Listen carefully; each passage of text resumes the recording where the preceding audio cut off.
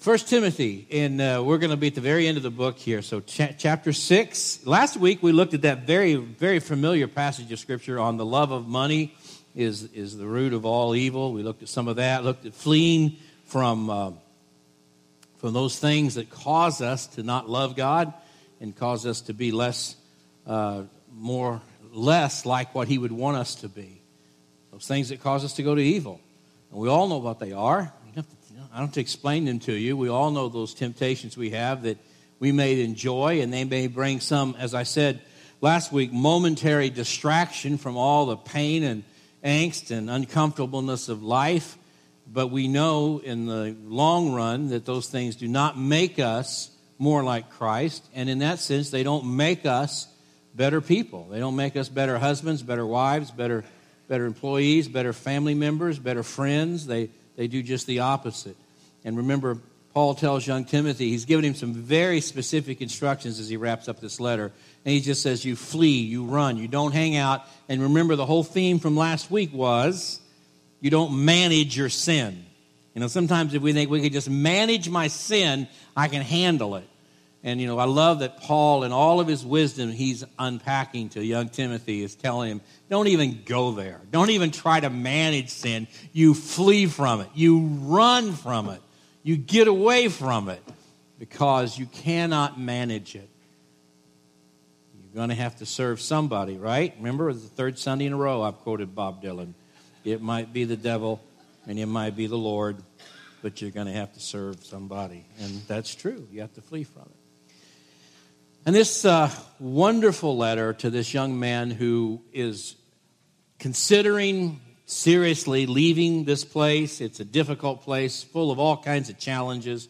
Everything from generational fights to people who want to argue and fuss over things that don't matter, to people who are just straight out teaching false doctrine, to people who are incredible legalists and want to add all kinds of activities you have to do in order to make sure you really are a follower of Jesus, to people who don't think Timothy's old enough, mature enough, smart enough, wise enough, strong enough, powerful enough to be able to be any kind of leader in the church. And Timothy is wanting to leave. And so one of the primary reasons for the letter, as Paul says in the first few sentences, is I encourage you, I urge you to stay. And then as he explains to him why he needs to stay, first and foremost, to teach sound doctrine, because if these people had sound doctrine, they wouldn't be behaving this way. And that's critically important, because sometimes in terms of our church life, we think, well, doctrine's boring. I want something less boring. Well, doctrine is not boring. Doctrine is the truth of God. It's how He wants us to live. And so you begin with that. But he also is encouraging Timothy. You see it throughout the entire letter. He calls him what? Man of God. The only place in the New Testament that phrase is used is when Paul calls this young, probably somewhat timid young man in his first place of ministry, a man of God. It reminds you of David's mighty men in the Old Testament. You don't get any stronger than that. And I just can't get over the fact that Paul is encouraging this young kid. He doesn't come to him and say, now, Timothy, let me make a list of all the things you've done that you have blown it here, all right? That's how most of us try to help one another. We want to point out all of our faults. And Paul doesn't do that. I mean, Paul, he encourages them. Remember, he says, when we laid hands on you, remember how we all prayed. Remember how we all cried. Remember the faith that was in you, that was first in your mother and your grandmother.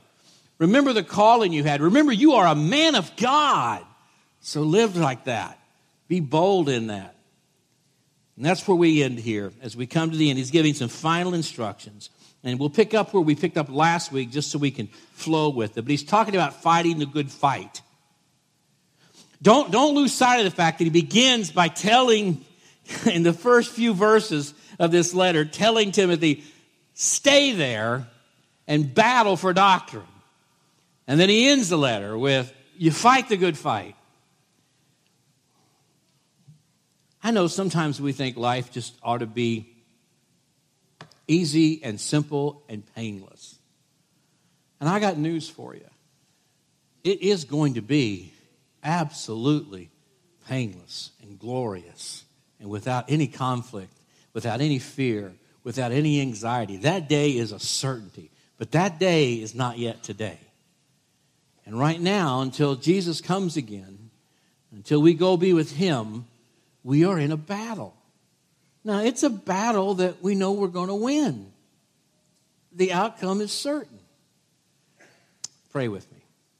Father, there are many things we want to share this morning, and I just pray that what we do share is what you want me to share. And I pray, Lord, that you'll open ears and eyes and speak to us today. So folks in this room, including myself, truly need to hear this amazing text and all the truth that's there. You're right here among us, man. You're not like out in the parking lot. You're not in the vestibule. You're not wandering around the streets of Pleasant Hill figuring out which church you're going to show up at today. You are here among your people in all your glory, and all your power, and all your might. So, Father, may we open our eyes and our ears and experience you today and all that you want to do for us. In Jesus' name, amen. I do have to leave quickly. I'm preaching tonight 3 or 4 times. I'm not sure why, but it'll probably be the same message, but I'll just repackage it. But there's a group of pastors, bivocational pastors in Tulsa, Oklahoma, and they have an annual conference for bivocational pastors, and it begins tonight at 4 o'clock, and I'm on at 4:20, and so, and I'm driving. So we'll get done quick here. And you pray for me and Jill. Jill's going to be most of the driving as we head toward Tulsa, Oklahoma tonight. And I spend 3 or 4 hours with those men there this evening. So I'm looking forward to that. But a man of God, verse 11. But man of God. Remember Orel Hershiser? He was a pitcher for the Dodgers. And who was his manager? Remember who his manager was? Thank you. La Russa. I threw that out there because I couldn't remember. But anyway, thanks. And when Tony La Russa first saw Orel Hershiser as he came up out of the minors, I saw this on, sometimes it pays to watch the old Johnny Carson shows, because I was watching Johnny Carson a long time ago. And Hershiser was on there, I think, and he was talking to Carson about it or whatever, and about, his nickname, because Tony La Russa nicknamed him the Bulldog, right? So he asked him where that name came from. And here's the truth. Hershiser said, when I first came up, I was shy and timid and insecure and uncertain about myself. And La Russa knew that I had in me the ability to be one of the greatest pitchers of all time. And so he gave me a nickname, the Bulldog, way before that fit. Because he knew that's who I was. And he said, he constantly reminded me, you're the Bulldog, you're the Bulldog. And he said, I grew into that. And ever since then, I thought about how that's what Paul's doing here with young Timothy. You look at Timothy, he's not a man of God if you look at him from that sense. But Paul knows that there's in Timothy this amazing calling and anointing, and he is indeed the man of God. And he's really given him this name knowing that he will live up to it. I love that. Encouragement is so important. A year ago or so, Jill and I were out in San Diego. We were on the deck of the USS Enterprise, and I had this young man, or not a young man, he's probably my age or older me now, because he was in Vietnam. And he said he actually served on this carrier in Vietnam. And he talked especially about when the jets would come in at night and they had to land on the deck of the carrier at night. And even then, he said they had sometimes some sensors and things, and they do now, especially to talk about respiration and heartbeat. And that basically for many of the pilots, landing on the carrier at night brought more anxiety and perspiration and heart rate and all of that, pulse rate, than actually making the actual bombing run. Because at night on a carrier that's moving and the sea is pitching, and you know all of that. Maybe you don't, but it's a very dangerous and difficult thing. And his job was to call in give the communication to the pilots who were about ready to land. And he explained to us about the light system, the red and the yellow, and making sure you're coming at the right speed and the right angle, not too fast, not too slow.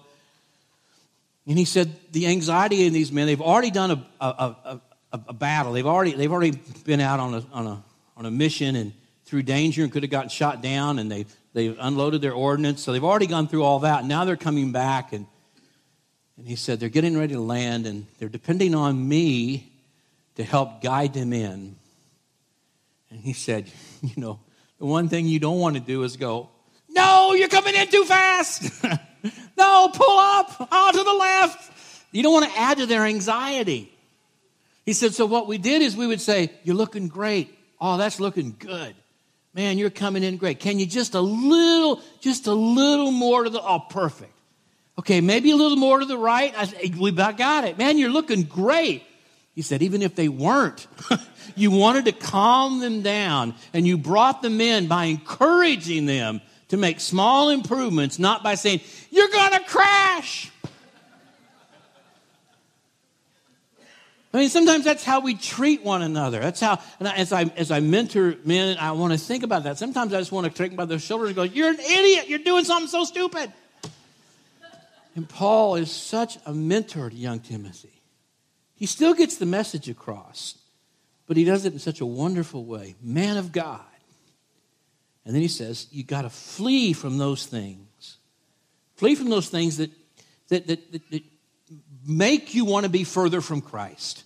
Those things that cause you not to love Jesus more. Those things that cause you to not love holiness. Flee from those things that if Jesus were standing literally and you knew it right here with you, you wouldn't do them and you wouldn't say them. All right? Flee from those things. But you don't just run crazily away in no particular direction. We spent time last week talking about the importance of fleeing from sin. But what do you flee to? I mean, that's just as important as running, Timothy. Just as important as running from sin and staying out of it. What do you run to? And he says, obviously here, you flee from sin and you run to righteousness. And then he goes on to godliness, to faith, to love, endurance, and gentleness.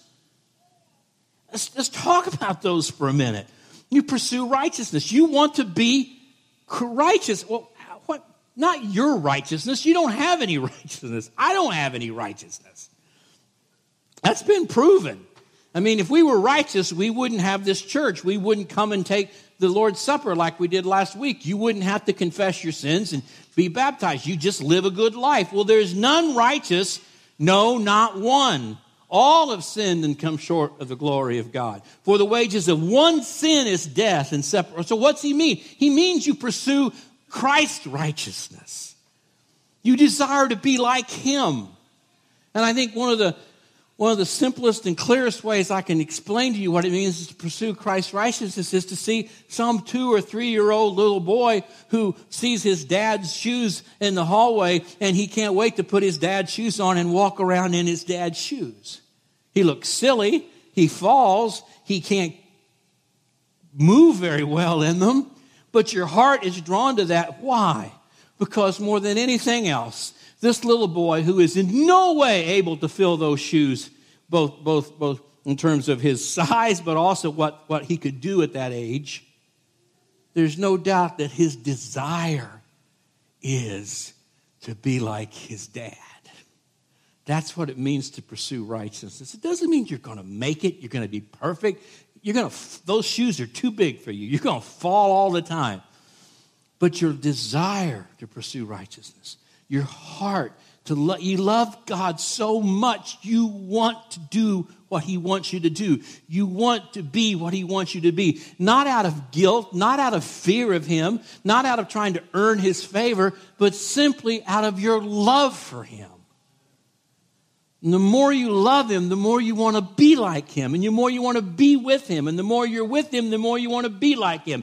That's what it means to pursue righteousness. And you can see in all of Paul's writings, he's preaching the gospel to himself constantly. Even in this text we've seen the last few weeks, several times in the middle of his letter, he breaks out of this amazing sermon about the glory of Christ and the redemption of the Lord and the position that Jesus has. And he just never gets over the gospel. He never stops following in love with Jesus. John the apostle always refers to his own self as the one, that the apostle that Jesus loved. And as I told you, he's not bragging on himself. He's bragging on Jesus. He can't believe, after all these years, that Jesus decided to love him. My own father, near the end of his life, nearly 90 years old, whenever he would pray, he would always begin his prayer with, Lord, thank you for seeking and saving me, a sinner. And it wasn't hollow words. He meant it as though it was the first time he ever said it. You pursue righteousness. That means you pursue Christ and his righteousness. And he'll give you his righteousness. That's the cool thing. You see, the righteousness we have is not our own, it's his. You know, there's the armor of God. The armor of God is, among other things, the breastplate of Christ's righteousness. Most important part of the armor was the breastplate. Protected all the vital organs. It's the righteousness of Jesus. You know what that means? It means your adversary, it means Satan cannot penetrate the righteousness of Christ. He can't. You get up in the morning and you put on your righteousness, before you have breakfast, he'll shred it to pieces. Because you and I don't have any righteousness. And we know it and he knows it. We are not right before God. We sin. We are by our nature, we are sinful. Even in our most diligent moment, we give in to temptation of pride and ego and many other things. But Jesus was perfect in his righteousness. And his perfect righteousness is given to us to wear. And because we wear his righteousness. Look, when God looks at something, do you ever feel bad about yourself? Do you ever feel worthless? Do you ever feel like you just, no matter how hard you try, you can't make it, and you're always making mistakes, you say things you don't want to? Of course we do. Realize that if you're a child of God, if you've repented of your sin and called him Lord, you realize that God has done this amazing transaction that only he can do. And he took the righteousness of Jesus and he laid it on you. All right? So when Christ came and lived this perfect, sinless life, tempted in every way like we were, but never once gave in and yielded to temptation. And not only did he just not sin, but he lived a perfect life, and he was perfectly obedient to the Father in every way. He died a perfectly obedient death. The Father was overjoyed in the perfect sacrifice of his Son. So that for those of us who repent of our sin and call Jesus our Lord, we receive this amazing transaction where the righteousness of Jesus is given to us. When God looks upon us, as we have confessed and repented of our sin, he looks at us not as people who once were sinful and the whiteboard has now been wiped clean. You know what I mean? You walk into a room and there's nothing on there, but you can kind of tell there probably was something on there at one time. It's clean, but you can tell it's been wiped clean, right? That's not the way it is with us. For those of us who know Christ and have been redeemed, when God looks at us, he looks at us as those who never had a mark on the board at all. We've never sinned. And not only does he say, okay, then because they've never sinned, they are not under my wrath. But no, it's more than that. It's more than that. He takes the joy that he sees in his Son, and we get that too.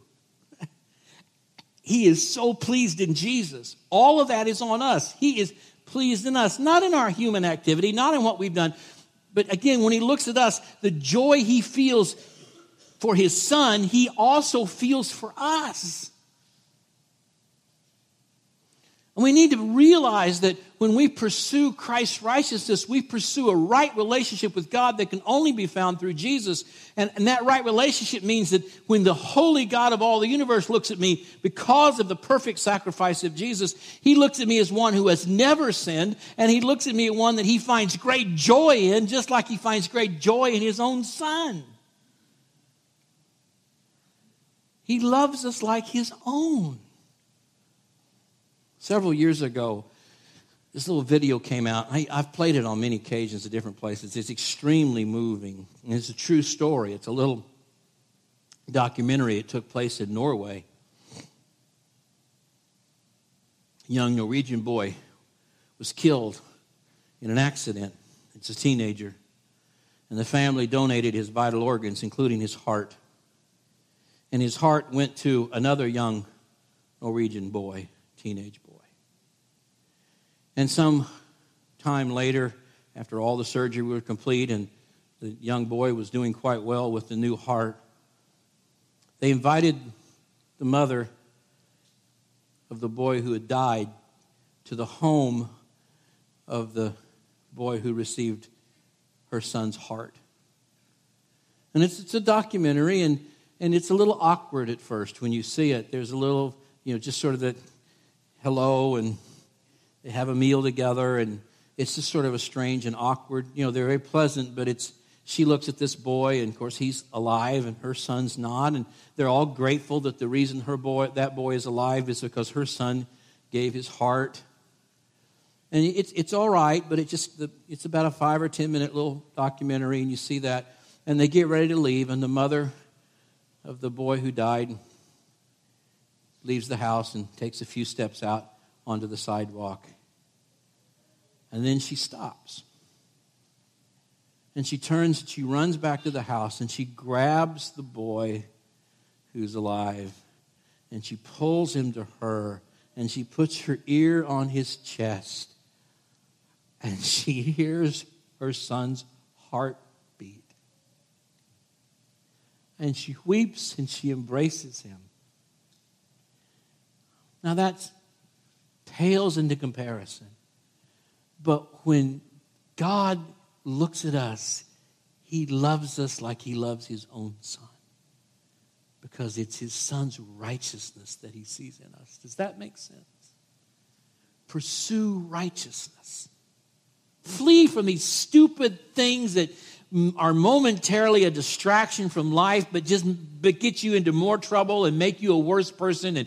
But don't just run from those. Flee to the righteousness of Jesus and who you are in him and what he's done for you. And as you flee from him and you free from those things and you run to righteousness, then here's what you pursue: faith. These are the things you should shoot for, young man. Faith. Faith is what God gave you to believe in him in the first place. Faith is what will sustain you. Faith is the substance of things hoped for. The things we don't see, but we know they're there. That's faith. Rely on that. Love. We should be people. Your life, Timothy, should be one that exhibits love to everyone, to your enemies, to those who dislike you, even no matter what. Again, you're pursuing what Christ did, and you see that love modeled in him.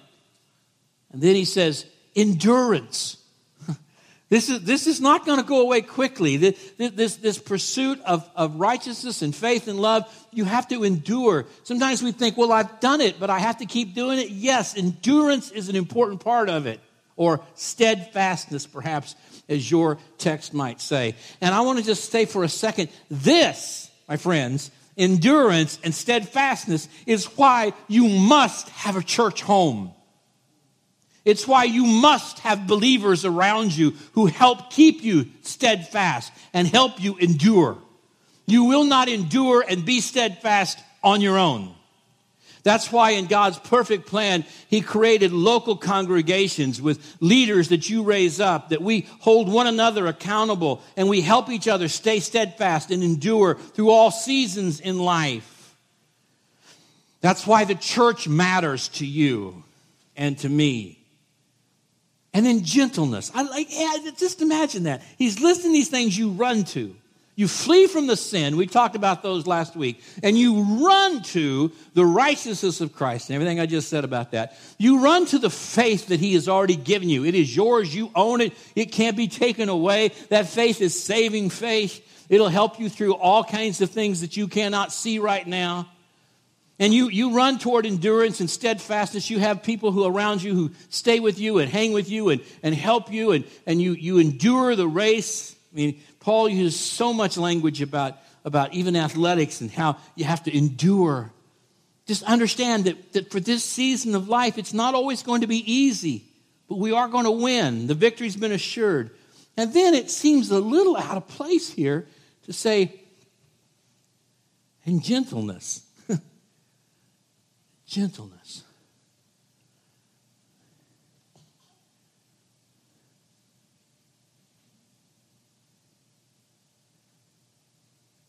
Christians need to be gentle with one another. I've been raised in church all of my life, and I've seen some of the most ungentle people in my life being church members. I've seen some of the most ungentle people in my life being men who profess to be Christians, perhaps even leaders in the church, but are not gentle with their wives, are not gentle with their employees, are not gentle with people who disagree with them. For you see, the world doesn't expect gentleness.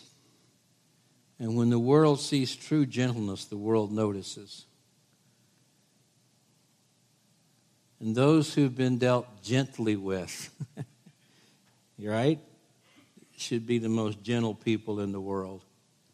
And I want to tell you what, if you've offended a holy God, and we all have, and if we're worthy of his wrath eternally, and we all are, and because of nothing we've done, he has in his love brought his son to die for us and to redeem us. Nobody has been dealt more gently with than we have.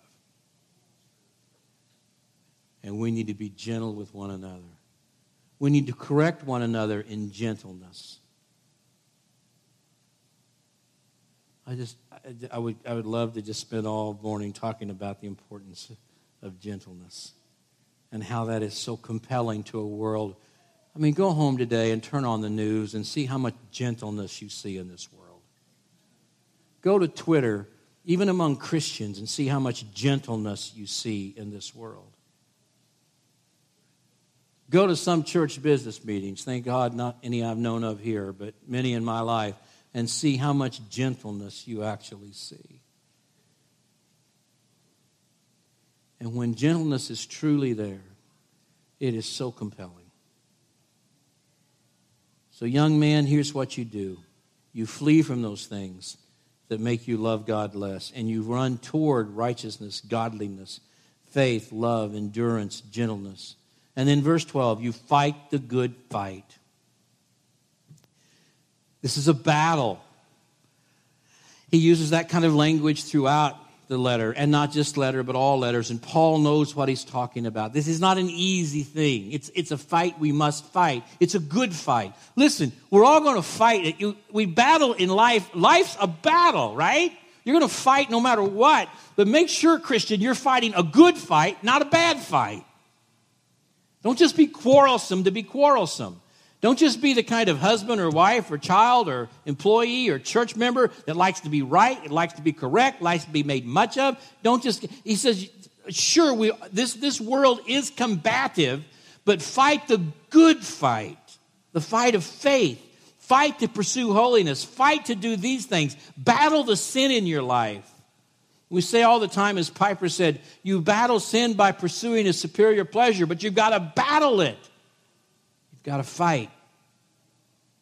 Take hold of the eternal life of which you were called and about which you made a good confession in the presence of many witnesses, in the presence of God.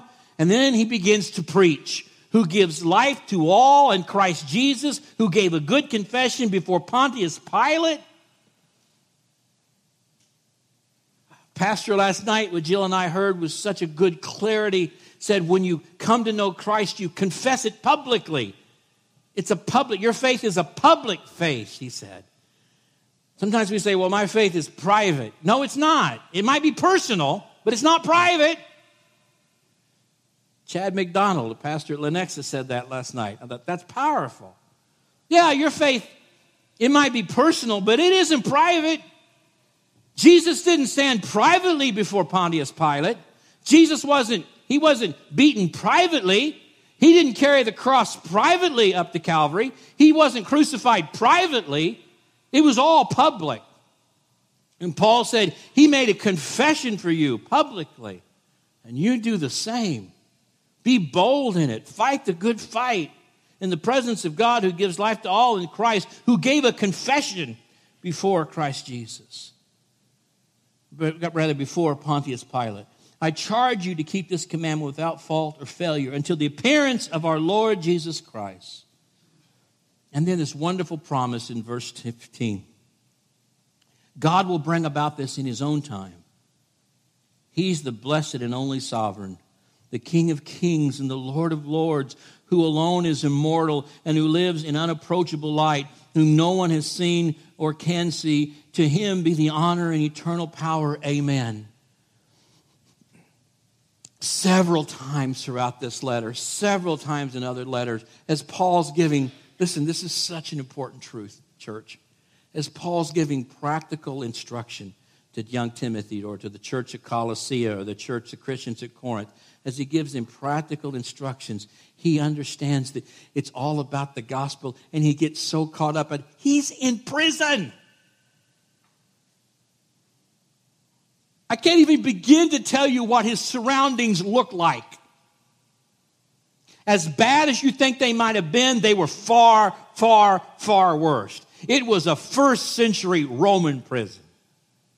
No sanitation, no electricity. Who knows what they got to eat? Could be beaten at any time.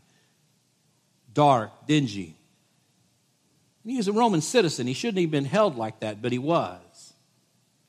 And yet, in the midst of encouraging this young man, he breaks out into the glory of the gospel. He gets transfixed. He gets caught up.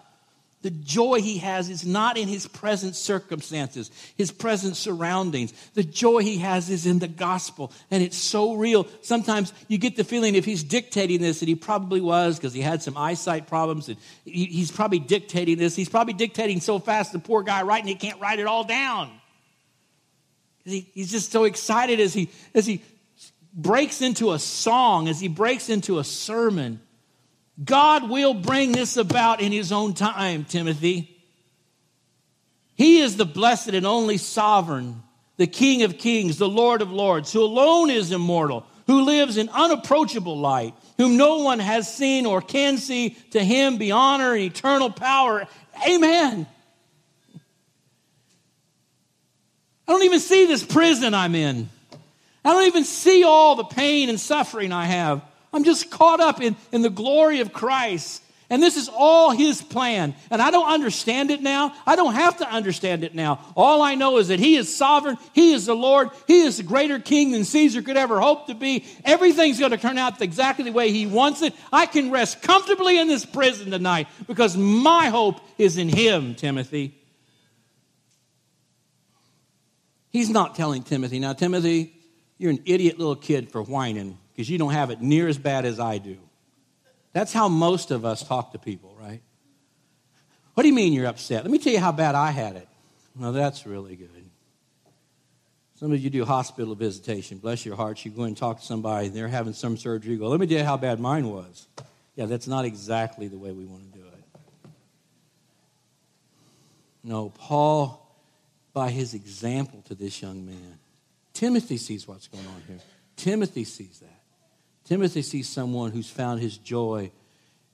Timothy knows what Paul is facing is far more painful, far more dangerous, far more burdensome than the troubles he has. But he sees in Paul this amazing joy that transcends the reality of his life. And at the end of the day, isn't that what we all want? That no matter what happens, we can have unspeakable joy that results in a pursuit of righteousness, a love of godliness, an endurance no matter what, and even exhibits itself in a gentle, sweet heart.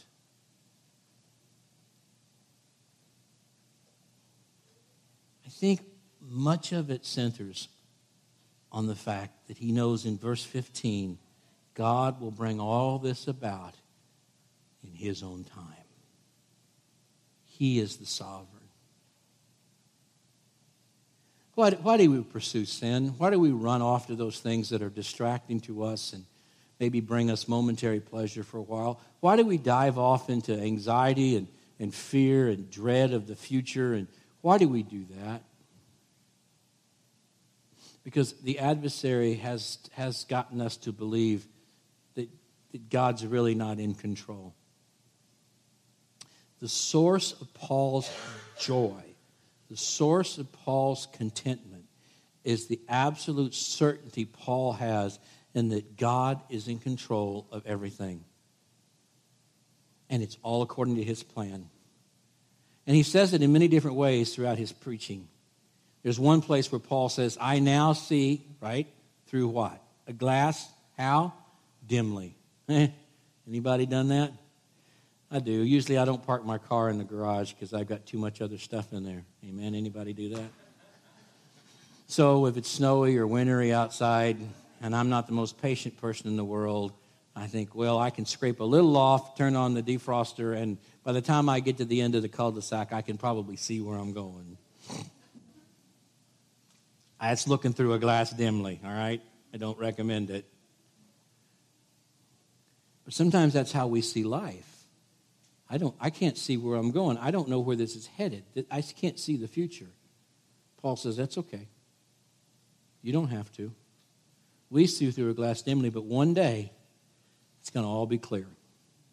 And listen, when it's all clear, it's going to be absolutely exactly the way God plans it to be. For two things. Hold on to these now. You ready? For his glory and the advancement of his kingdom, and for your joy. I promise you, with everything I have, and I'm preaching to myself, if you think I have victory over this, talk to my family. I do not. But I promise you, with everything I have, God's word promises you, not just in one obscure place, but from Genesis to Revelation, promises you that one day we'll realize that not only everything that we go through in life as his children is for his plan, not just for a random act, but because he's working redemption for all who would be redeemed. And everything that goes on in your life has a part in that. And also for our joy. And when we do get to heaven, and we do now see him without that glass between us, and we see him as he really is, and we know what he really knows, we will know at that instant that all of these things were for our benefit and for our joy.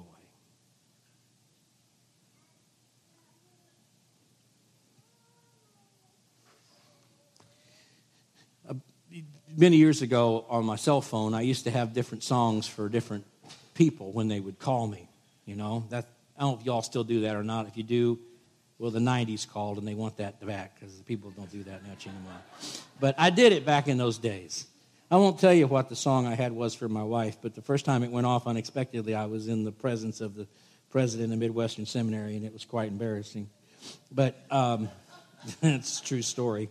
But I had different songs for different, and for one of my sons, Trenton, I had the theme song from Sanford & Son, because, you know, he's my son, right? So when that song came on, I knew that it was my son, Trenton. I was at Lake the Ozarks leading a conference. My son was in college, and I was at Lake the Ozarks in a conference, and it was 2:30 in the morning. I'm asleep in the hotel, and you know, when you're in a hotel, you don't really know where you are. Sometimes you wake up anyway. And the phone goes off, right? And I have it plugged in on the dresser across from the bed, and it goes off, and it's the theme from Sanford & Son. So I know at 2:30 in the morning, it's my college-age son at K-State. Now, how many of you think when your son calls you from K-State at 2:30 in the morning, he's calling you to tell you what a great day he had, he's got some good grades that are coming? And so, you know, you have this physiological reaction of fear and anxiety, and you really do, and you're trying to where's the phone? I'm in a hotel. What time is it? And it's 2:30, and you grab the phone and you open it up, and yes, what? He said, Dad? Yes, it's me. You called me. Well, Dad, I got a question. I'm like, what? You in a car wreck? You in jail? What? He said, how long does hamburger stay good in the fridge?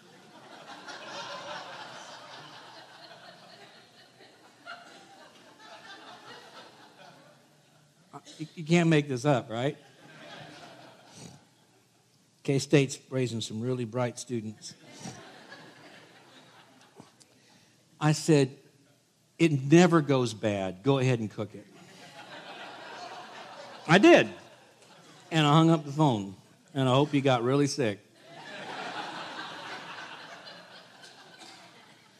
And I really couldn't go back to sleep that night. Because I was all agitated, thinking it could have been anything. It's humorous and funny. But let's say it had turned out differently. Let's say it was the hospital calling me, and they had my son's phone. And they said, look, he's been in a car accident. He's serious. He may not make it. I don't know if this works or not, but go with me. It's my illustration, all right? And they say, look, he's going to have a kidney, or he's going to die. And it's going to have to be yours. What am I going to think at that minute? Am I going to think, I want to get another 3 or 4 hours sleep? Am I going to think, I got to lead a conference here in an hour this morning? Am I going to think, I don't want to drive all the way back to Kansas City? Or am I going to think, I hate hospitals? Am I going to think, I don't like anesthesia, it makes me sick? Am I going to think, I don't want anybody cutting on me? And am I going to think, I'm going to be sore and it's going to hurt? Am I going to think any of that? Of course not. What am I going to think? How quick can I get there? And I don't care if you use no anesthesia. If it'll save my son's life, take this thing out. And even if you have to take both of them and I have to live my life on dialysis, better that than this young man. Do it. Why? Because I know the pain, ready, is for a purpose. Paul had learned in his life that everything he endured, he was confident was for a purpose, both for God's glory and eventually for his joy. So nothing that happened to him was going to bring him down. That's why he said, I've learned to be content in whatever condition I'm in. And that's what he's trying to teach to young Timothy, who's all in pain and all crushed and all ready to quit. He's saying, man, you're a man of God. Man up and live according to what you know you can be and what God's called you to be. First, you got to run from those stupid things that are distracting and cause you to be less like Christ, and flee toward those things that make you want to be more like Christ. And know that you can do those with the certainty that God is on his throne, that Jesus is sovereign, that God will do everything in just his right time, and it's all going to be okay. It's completely fine. We've seen the end of the game. I'll give you one more illustration. This sermon probably has more illustrations than any sermon you've ever heard. It's like a world record. But my boss at the North American Mission Board, Kevin Ezell, loves Kentucky, and they beat Florida yesterday, and he's just like beyond himself right now in football. They haven't beat Florida in football in 30 years. But he loves Kentucky basketball. I mean, he's crazy about it. I mean, he's fanatic about it. And I heard him say one time, we were out together and speaking at a conference, and he was preaching, and I'll never forget this illustration. He said he can't watch Kentucky basketball when it's on TV. He can't watch it because he goes crazy. He says, I can't enjoy it. I'm all uptight all the time. Every foul, every bad shot, every bad call. He said, I just can't control I just can't watch. So he said, and I can't be around my family. Some of you know what that's like if you into sports that much. He says, so here's what I've done. I have simply DVR'd every Kentucky game. And I only watch the games that they win. And he said, I can be out preaching or speaking or traveling, and I know they won earlier that week. And he said, I can come home, and the kids can go to bed, and wife can go to bed, and I can just get all comfortable in my recliner, and I can turn on that game, and I can watch it, and I enjoy every second of it.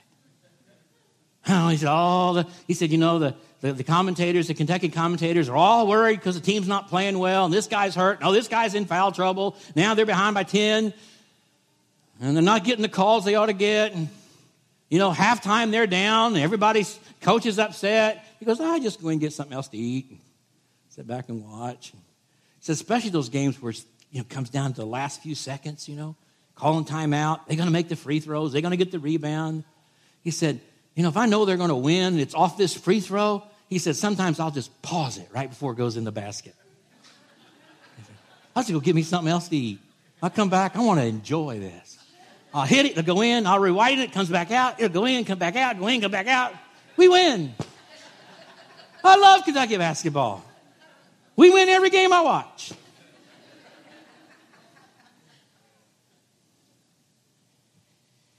If you're a true follower of Jesus and you're pursuing his righteousness and you're living close to him, that's what life is like. The end is already assured. You're not going to lose the game. The ball goes in the net. You leave the court victorious. It's going to be all right. That's what Paul is telling young Timothy. That's what I need to hear this morning. It's what we need to hear and preach to ourselves every day. It's true. If you know Christ as your Lord and Savior. If you don't, none of this is true. But he can reveal his truth to you today, and you can know him, and you can experience him, and you can have the same salvation that young Timothy had, that Paul had, that I have, and that many of us in this room have. So for those of us who are his children, may we live according to our calling. May we be men and women of God who know that the victory has been assured. May we flee from those stupid things that distract us and make us less like Jesus and bring us more fear and anxiety. And may we run right to the righteousness of God, right to the glory of Christ, right to his very heart, knowing that it's already been assured. Our victory is final and complete.